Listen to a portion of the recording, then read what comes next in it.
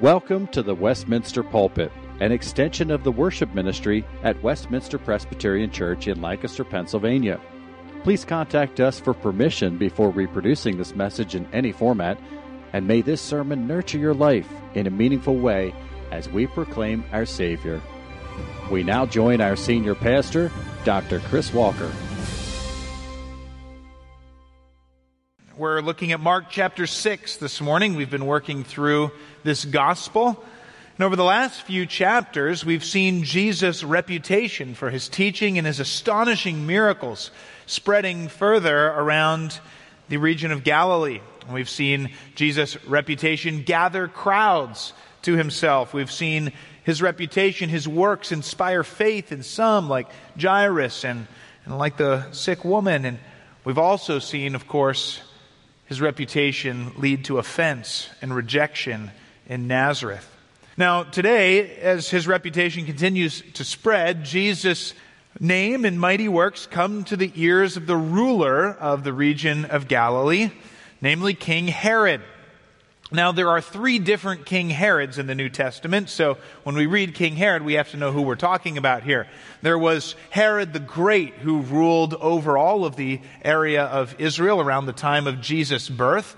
That would, of course, been the Herod of interacting with the wise men and killing the baby boys in Bethlehem. But Herod the Great died several years after Jesus' birth. You remember Joseph brought the baby and Mary back when Herod had died. And at his death, he divided the kingdom, the area of Israel, into four pieces that were each ruled over by one of his sons. And the region of Galilee was ruled over by one of his sons named Herod Antipas. And that is the Herod we meet in our story today. There's then a third Herod, who's a grandson of Herod the Great, a nephew of the Herod today. He appears in Acts chapter 12.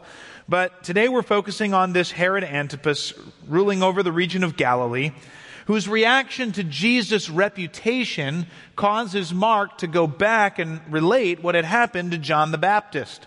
And we haven't heard of John the Baptist since chapter 1. What has he been up to? Well, he has died, and we get the details of that in our story in Mark chapter 6. So let's read together Mark 6, verses 14 to 29. This is God's word.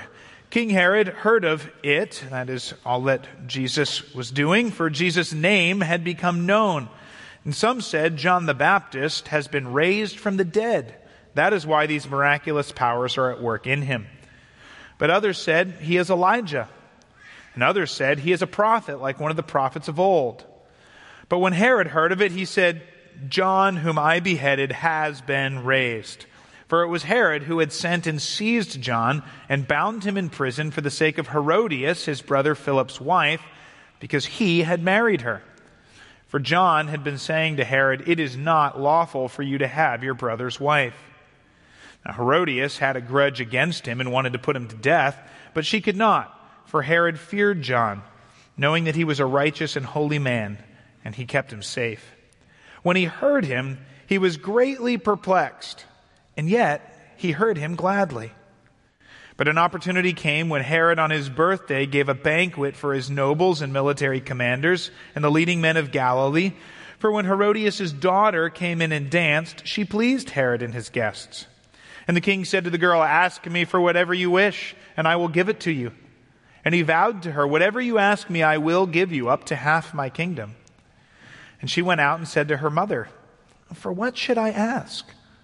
And she said, the head of John the Baptist. And she came in immediately with haste to the king and asked, saying, I want you to give me at once the head of John the Baptist on a platter. And the king was exceedingly sorry, but because of his oaths and his guests, he did not want to break his word to her. And immediately the king sent an executioner with orders to bring John's head. And he went and beheaded him in the prison and brought his head on a platter and gave it to the girl. And the girl gave it to her mother. And when his disciples heard of it, they came and took his body and laid it in a tomb. Let's pray. Father, we thank you for all of Scripture that you give us, even passages like this that are gruesome in their details.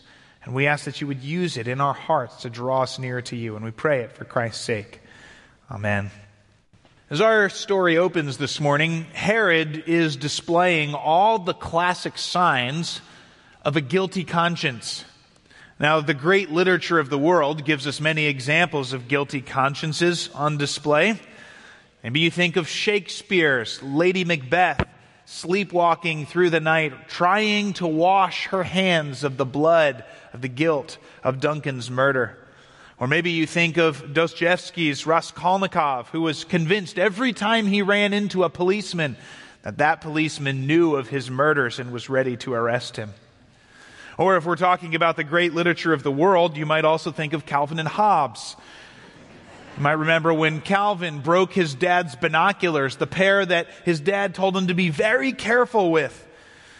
And as they sit at dinner together, his dad calmly eating, Calvin knows he's just letting him stew in his guilt. He's waiting for the hammer to drop, and when his dad turns to say, "Calvin, please pass the..." Calvin breaks down into hysterics of confession and apology. After a brief response of anger, his dad said, "It's okay, Calvin. The binoculars are not that big of a deal in the long run." And Calvin says, "They're not?" And his dad says, "Nope. 10 years from now, you'll be wrecking my car." So, take that for pessimism or realism, whichever you would like. But we know what a guilty conscience looks like, and our passage today brings us face to face with another one. When Jesus' reputation for miracles and mighty works begins to circulate, there's much speculation about who this Jesus is. Some say, well, this is Elijah who is supposed to come right before the Messiah. Others say, well, no, it's not Elijah, but it is another prophet, a prophet like the days of old.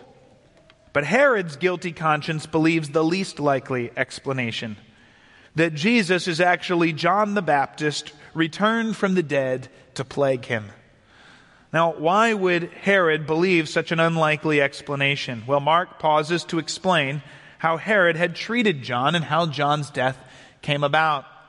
And as we follow the story, the one thing that is repeatedly clear is that Herod's actions are driven at every step of the story by opinions of other people.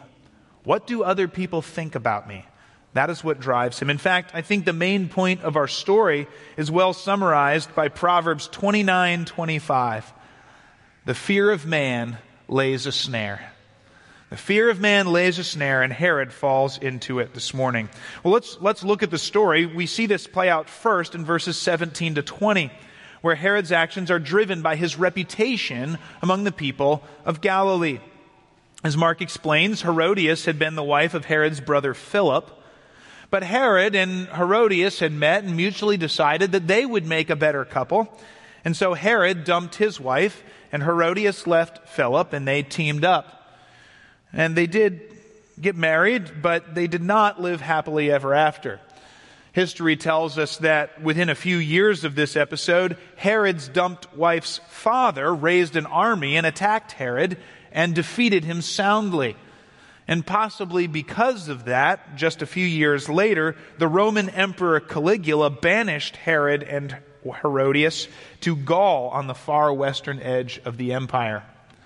But all of these things were just beginning to take place as John the Baptist ministry began. And you may remember that the central focus of John's ministry was to call people to repent of their sins in order to prepare them to meet the Messiah.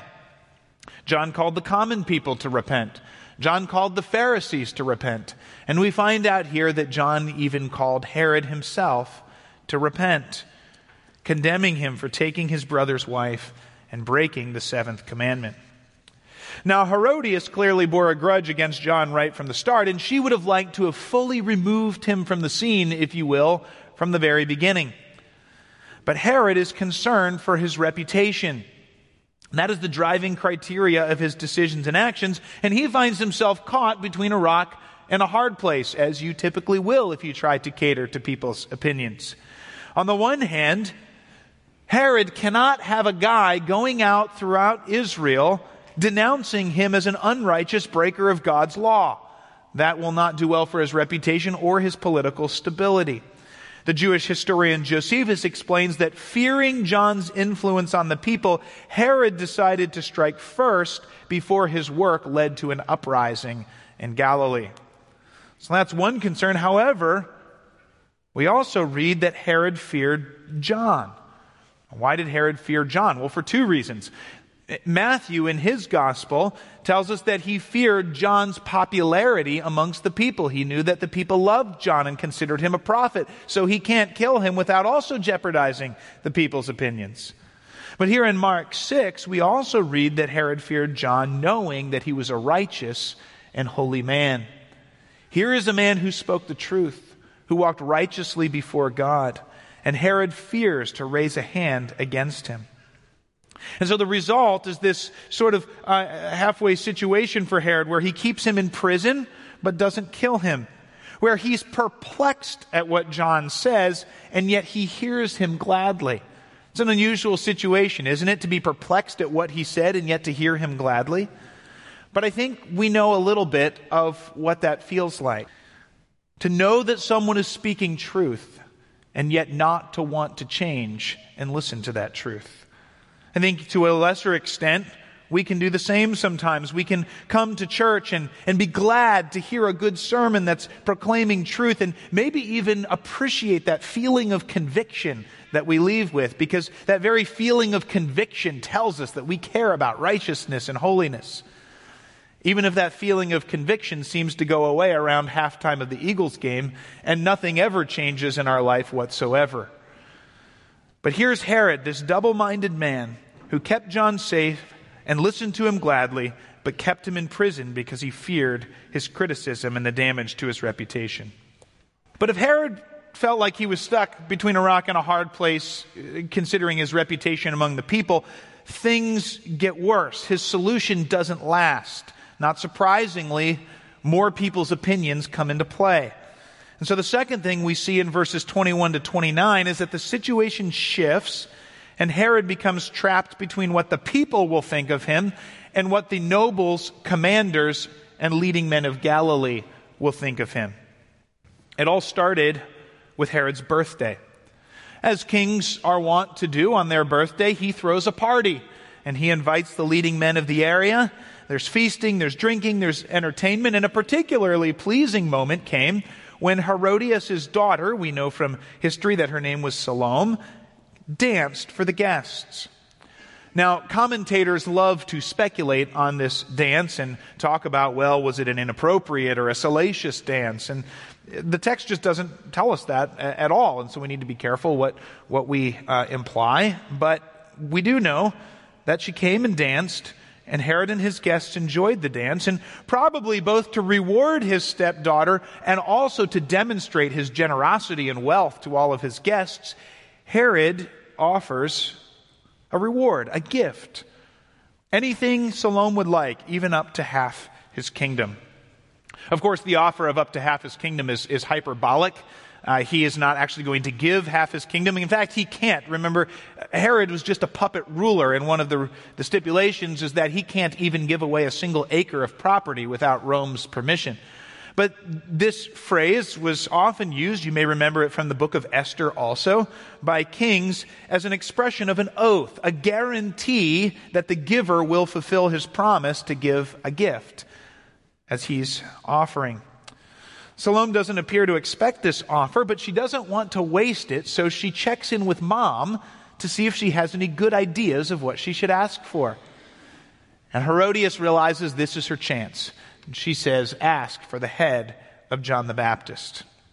Now, I'm not sure what I would expect, but I would sort of expect that a daughter would think this isn't a very good use of her one wish. You know, as a child, if you think I can have a wish, anything that I want, I don't think Mom's idea would be what I want. But Salome seems to be very much in favor of this, because the text says she immediately came with haste and said, I want the head of John the Baptist at once. So she is fully on her mother's team. But here, you can imagine the scene, can't you? There's great food, great wine, great dancing. Everyone's laughing, enjoying the party, and probably at this moment making bets as to what this girl's going to ask for. I think she's going to ask for a new dress, or maybe it's going to be a trip to the Sea of Galilee, or maybe it's going to be her own party for her and her friends. And then you can imagine that moment of awkward silence when she comes in and asks for a man's head on a platter. It's gruesome, isn't it? gruesome in its details. Well, Herod is trapped. He's trapped precisely because his moral compass is completely based on what people will think of him. It's hard to have a lot of sympathy for a man so driven by the fear of others and their opinions. But you note that the text says that Herod was exceedingly sorry. It's an interesting Greek phrase that's only used one other time in the New Testament. And that time is when it's used to describe Jesus praying in the Garden of Gethsemane in his agony. And so you picture Herod here racked with regret, torn between the fear and the consequences of either decision, not wanting to kill John, whom he knows is righteous and popular among the people, and yet feeling that he must save face before the leading men of Galilee. Perhaps he even has visions in his mind of the gossip going throughout the Roman Empire of that silly Herod who made a great promise but wouldn't carry it out because he loved this camel hair wearing prophet who ate locusts and honey. And so we see how true it is that the fear of man and what man thinks of you and will say of you and do to you is a snare. And yet the fear of man won the day here. Because of his guests, Mark says, Herod saves face and gives the command to behead John and bring the platter to Siloam. And so it is here that a man in authority lost his heart because of the opinions of others. And as a result, a righteous man lost his head. So this is the events of the story, but what does this story teach us? Well, first and foremost, this story highlights the dangers of the fear of man. Now, just to clarify, when we talk about the fear of man, we are talking first about the desire or even the need to have people approve of us and accept us and think well of us, as well as the fear of being either rejected or ridiculed or embarrassed or thought poorly of. And certainly we all know what that feels like, don't we? We know how this tugs at our hearts. Peer pressure, the desire for acceptance, people-pleasing, wanting someone to notice us, the fear of criticism or of being left out. These are just some of the expressions of the fear of man and the ways that we desire other people's good opinions and the fear of rejection or ridicule in our own lives. And it's all over Scripture, too. This is not the only episode. You might think of Peter thinking about the fear of man as he stood in the courtyard while Jesus was on trial, wondering, what are these people going to think of me? What might they do to me? And so denying Jesus 3 times. Or maybe you think later in Peter's life of how he got together with a group of Jewish Christians and was so concerned about their good opinion and potential criticism that he refused to eat with some fellow Gentile Christians, sacrificing unity in Christ for their good opinion. Or maybe you think of what the Bible says about Pilate, how it says, wishing to please the crowds, he released Barabbas and sent Jesus to be crucified, though he knew Jesus was innocent. We could multiply these examples of the fear of man, the desire for good of opinion. But note that this pursuit will always fail and always leads to a snare. We will never be secure because the good opinion of others is constantly changing and it constantly needs to be re-earned. The pressure of living according to the opinions of others was captured well by the band 21 Pilots and their 2015 song, Stressed Out. Many of you would have heard this song, but the song opens declaring, I wish I'd found some better sounds that no one's ever heard. I wish I had a better voice that sang some better words. I wish I found some chords in an order that is new. I wish I didn't have to rhyme every time I sang. I was told when I get older, all my fears would shrink. But now I'm insecure and I care what people think. Doesn't that capture the spirit of how we approach things so often? Such as the attempt to secure the acceptance and affirmation of others. And it was no less a famous person than Madonna, who once told Vogue magazine, even though I have become somebody, I still have to prove that I still am somebody. My struggle has never ended, and I guess it never will. We see the pressure, the snare of living for public praise and opinion. But we know how this temptation looks in our own lives too, don't we? Don't we know the scenarios we face? Will I go up and welcome the new visiting student who's standing alone against the wall? Or will I conveniently not notice her in order to go hang out with the cool crowd? Will I refuse to go along with the gossip, the language, the sinful actions of friends at school or coworkers at work, even if it means I earn their mockery and lose their friendship? Will I rally support for my cause against a person that I've been hurt by? Or will I bear with one another and honor one another, covering a multitude of sins? Am I overcommitted in my life because I can't bring myself to say no and risk disappointing people? Am I working so hard to please my boss that I'm sacrificing my family in the process? Or did I just respond to my child because that was just, or because I want to save face so that others don't think I'm a bad parent? We know how these things go, right? We can multiply the examples of the way the fear of man plays in our hearts. So what can keep us from this snare? Well, we need two things. First, we need to commit to caring about what God thinks of me more than what other people think of me. Proverbs 29:25 goes on this way: the fear of man lays a snare, but whoever trusts in the Lord is safe. Peter got it wrong at least twice. We mentioned those situations, but Peter also got it right in Acts 5:29 when he stood up and said to the council of the Pharisees, "We must obey God rather than man." And we know how this works in real life, don't we? We've been in situations where there's two groups who want us to do different things, and we have to choose who we're going to honor. Any high school boy knows this scenario where you might be willing to even be laughed at by all your friends if it means doing something that earns the praise of the girl you have a crush on. Or maybe at work, we can ignore our boss's complaints and critiques if we care more about our kids' delight when we come home to be with them. The question is, whose good opinion matters to you? Whose approval and acceptance do we want? God's or those around us? And of course, God's opinion is the only one that matters, both in this life and in the life to come. And in fact, even while we focused on Herod here, John the Baptist set us the right example, didn't he? Speaking the truth, even when the governing authorities would put his life at risk. Speaking the truth, even when those who were leading popular men would be hurt by it. John set us the example of caring what God thought, not those around us. And so this is the question. What will God think of me? Will God look at my life and see my sin and my determination to live the way I want and the way others want me to live? Or will God look at me and see me with Jesus, who died for me to make me His? May we be willing to be laughed at, ridiculed, rejected, ignored, left behind.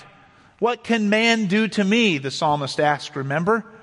In order to honor and please God, who has stamped us as forgiven and accepted in His sight if we have come to repentance and faith in Jesus Christ. And may we be motivated in our life more than anything else by the desire to hear those words on the last day: "Well done, my good and faithful servant." It is His opinion, not man's, that we long for. That's the first step. But the second step, as Ed Welch puts it so well, when we are considering those around us, we need to commit to asking, what is my duty towards others, rather than what can I get from others? See, the fear of man, the desire for acceptance, is always looking to get something from those around us. And if I need the approval or the acceptance or the praise or the recognition from those around me in order to feel secure, then I will regularly act to get those things, and I will find myself in the snare that Proverbs talked about.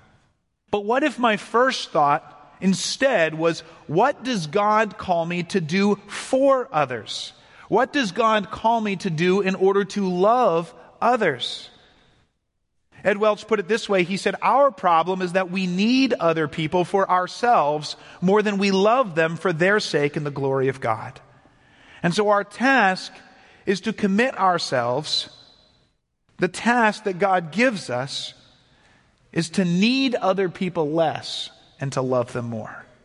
If we look at others not as those who can give us recognition that will satisfy our hearts and give us security, and rather as people God has called us to sacrifice for, to give for, to love for their sake and His glory, we have a path forward. This is not always easy, of course. We know our hearts, and our hearts want to promote ourselves again and again and again, day after day after day. But we are not on our own if we have put our faith in Christ, because He has given us His Holy Spirit to dwell in us and make us new creations. And as Paul describes in 2 Corinthians 5, when he talks about being made new creations, what does he say? He says through Him we make it our aim to please Him. That is our goal.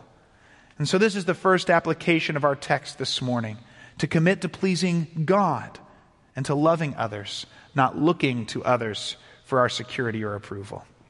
But I think there's a second application from our text this morning, and it has to do with our conscience. You read this text from Herod's perspective in light of his conscience. You know what our conscience is? Our conscience is a gift from God. It's that voice in our hearts that warns us when we believe that we are doing something wrong, or clears us when we believe we have done what is right. However, it's important for us to understand that our conscience is different than the Holy Spirit. Our conscience is part of us, and therefore our conscience can be wrong. And not only can our conscience be wrong, but there are things we can do and choose to do that will train our conscience in good ways or bad ways. Think about what the Bible tells us. We can have a weak conscience that is out of line with God's word by having too many rules, too strict of boundaries that go beyond God's word. Paul talks about this in 1 Corinthians 8. But on the other hand, we can also have consciences that are emboldened to sin, as Paul says in 1 Corinthians 8:10 and Titus 1:15. These would be consciences with too few rules that are not following all of Scripture's instructions. Then we can also have consciences that are seared with a hot iron, Paul says in 1 Timothy 4:2, which is a conscience repeatedly suppressed until it no longer convicts us of sin any longer. And when we think about our consciences, we really have three options. Option number one is to strengthen our conscience in line with God's word day by day. Option number two is to calibrate our consciences to some other standard, the culture around us, or what other people think, and attune our consciences to that instead.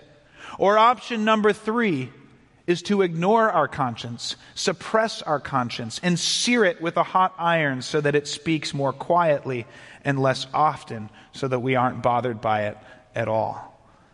So how will we approach our conscience? In the first half of this story, Herod's conscience is kicking. He knows that John is a righteous and holy man, and Herod hears him gladly, and yet he also ignores his conscience, because despite knowing he is a righteous man who speaks the truth, he puts him in prison and locks him up because of the opinions of Herodias and others. And as even any secular psychologist will tell you, when you justify an action despite knowing it's wrong, it will only be easier to justify that action the next time. And that's exactly what we see from Herod. Because after Salome's request for John's head, John's conscience kicks again. He is exceedingly sorry. And yet, once again, for the sake of others' opinions, he goes ahead and does what he knows is unjust. And so we see in Herod's own life that he continues to make decisions ignoring his conscience, which only leads him into further sin. And every time we hear our conscience but ignore it, we dull its voice the next time around. That's why the Bible says in Romans 14:23 that we should never violate our conscience. In other words, what it's saying is if we do something believing it is sinful, we are sinning. We wound or dull our conscience, undermining this precious gift from the Lord. So instead, Scripture calls us to listen to our conscience. But we can't just listen to our conscience because, again, our conscience can be wrong. Our conscience needs to be continually recalibrated so that it is in line with Scripture, not cultural opinions or the opinions of others. I think our consciences are kind of like your bathroom scale. You know how your bathroom scale is, right? It's not always right. It starts from the wrong place sometimes, and sometimes that's really good for your self-esteem. And sometimes it's not so helpful for your self-esteem, but it's going to be wrong whichever way unless it starts at zero. And so it is with our consciences, that it's going to lead us astray unless it starts 100% resting on the Word of God. So how do we calibrate our consciences according to Scripture? Only by continuing to read the Scriptures day by day, continuing to hold all of our beliefs and our practices up to God's Word. Pastor John MacArthur put it well this way when he said, "The conscience's effectiveness is determined by the amount of pure light we expose it to and by how clean we keep it. It can be encouraged and sharpened in accordance with God's Word. Or error, human wisdom, wrong moral influences, or cultural preferences can corrupt, cloud, and defile our conscience." So the question is, how diligently will we daily recalibrate our consciences according to God's Word? In 1935, two of Boeing's best and most experienced pilots crashed a B-17 aircraft, killing both of them. An investigation afterwards found that the pilots had missed a routine procedure before takeoff, forgetting to disengage a lock that prevented the wings from moving in the wind while parked. And the company wondered if this routine step could be forgotten and missed by pilots who have flown thousands and thousands of times, it could be missed by anyone. And so what did Boeing do? Well, Boeing responded by developing the pre-flight checklist and requiring every pilot, no matter how many times they had flown, to go through the pre-flight checklist before taking off. It was their effort to bring them back to the truth that would keep them safe, no matter how many times they had done what they had done before. And I think this is a perfect analogy for how we need to approach God's Word. Because even those of us who have grown up in the church and heard God's Word again and again, and have read God's Word maybe hundreds of times, can be so easily swayed by another person's opinion, can be so easily tempted by sin, or can so easily find our conscience drifting and out of line with God's Word. And we need to continually review and calibrate our consciences that they might be captive in every area to the Word of God. And so the call of this is to see God's Word as our pre-flight checklist for every day, coming back to be in line with it in every area. So here we have this story of Herod Antipas, a story that should serve as a warning to us. It should serve as a warning for how strong the temptation is to act based on the opinions of others. It should serve as a warning for how greatly the fear of man can ensnare us. It should serve for a warning under how easy it is to ignore our conscience and so sear it, making it easier and easier to ignore it day by day. So my prayer is that this story's warning will push us all the more strongly back to the Word of God, which is our strong foundation, our guide to truth. And my prayer is that this passage will point us all the more strongly back to our Savior, Jesus Christ, who covers all our sin with His blood on the cross, and who calls us to serve Him for His glory, to trust Him and His Word over against the fear of man and the opinions of others. And so may we do this. May we rest on His Word, and may we look forward to, as the one opinion that matters, His final words, His word of acceptance on the last day. And may we do this for His glory. Let's pray. Father, we have in this story of John the Baptist a warning, but a warning that echoes so strongly in our own hearts because we know how much we fear the criticism of others and how much we long for the acceptance and the praise of others, how we long to be approved by the right people, how we fear to be left out. Father, we know how easy it is to ignore our conscience in something small and find it easier to ignore it in something bigger the next time. We know how quickly our conscience can be pulled by our hearts, the culture, or sin, and find itself out of line with God's word. And so, Father, I pray this morning that you would use your word to draw us back to yourself and to your word as our strong foundation. May we look to you. May we long for your good opinion, for your acceptance and approval. And may we hear your call to look at how we can love and serve others, not try to find our security from them. Father, we pray for these things and ask it in the name of Jesus Christ. Amen. The Westminster Pulpit is courtesy of Westminster Presbyterian Church in Lancaster, Pennsylvania. You are welcome to worship with us on Sunday mornings at 8 or 11 a.m. To learn more or have questions about the gift of salvation through Christ Jesus our Savior, contact us at westpca.com. Thank you, and may Christ be glorified through this ministry, the Westminster Pulpit.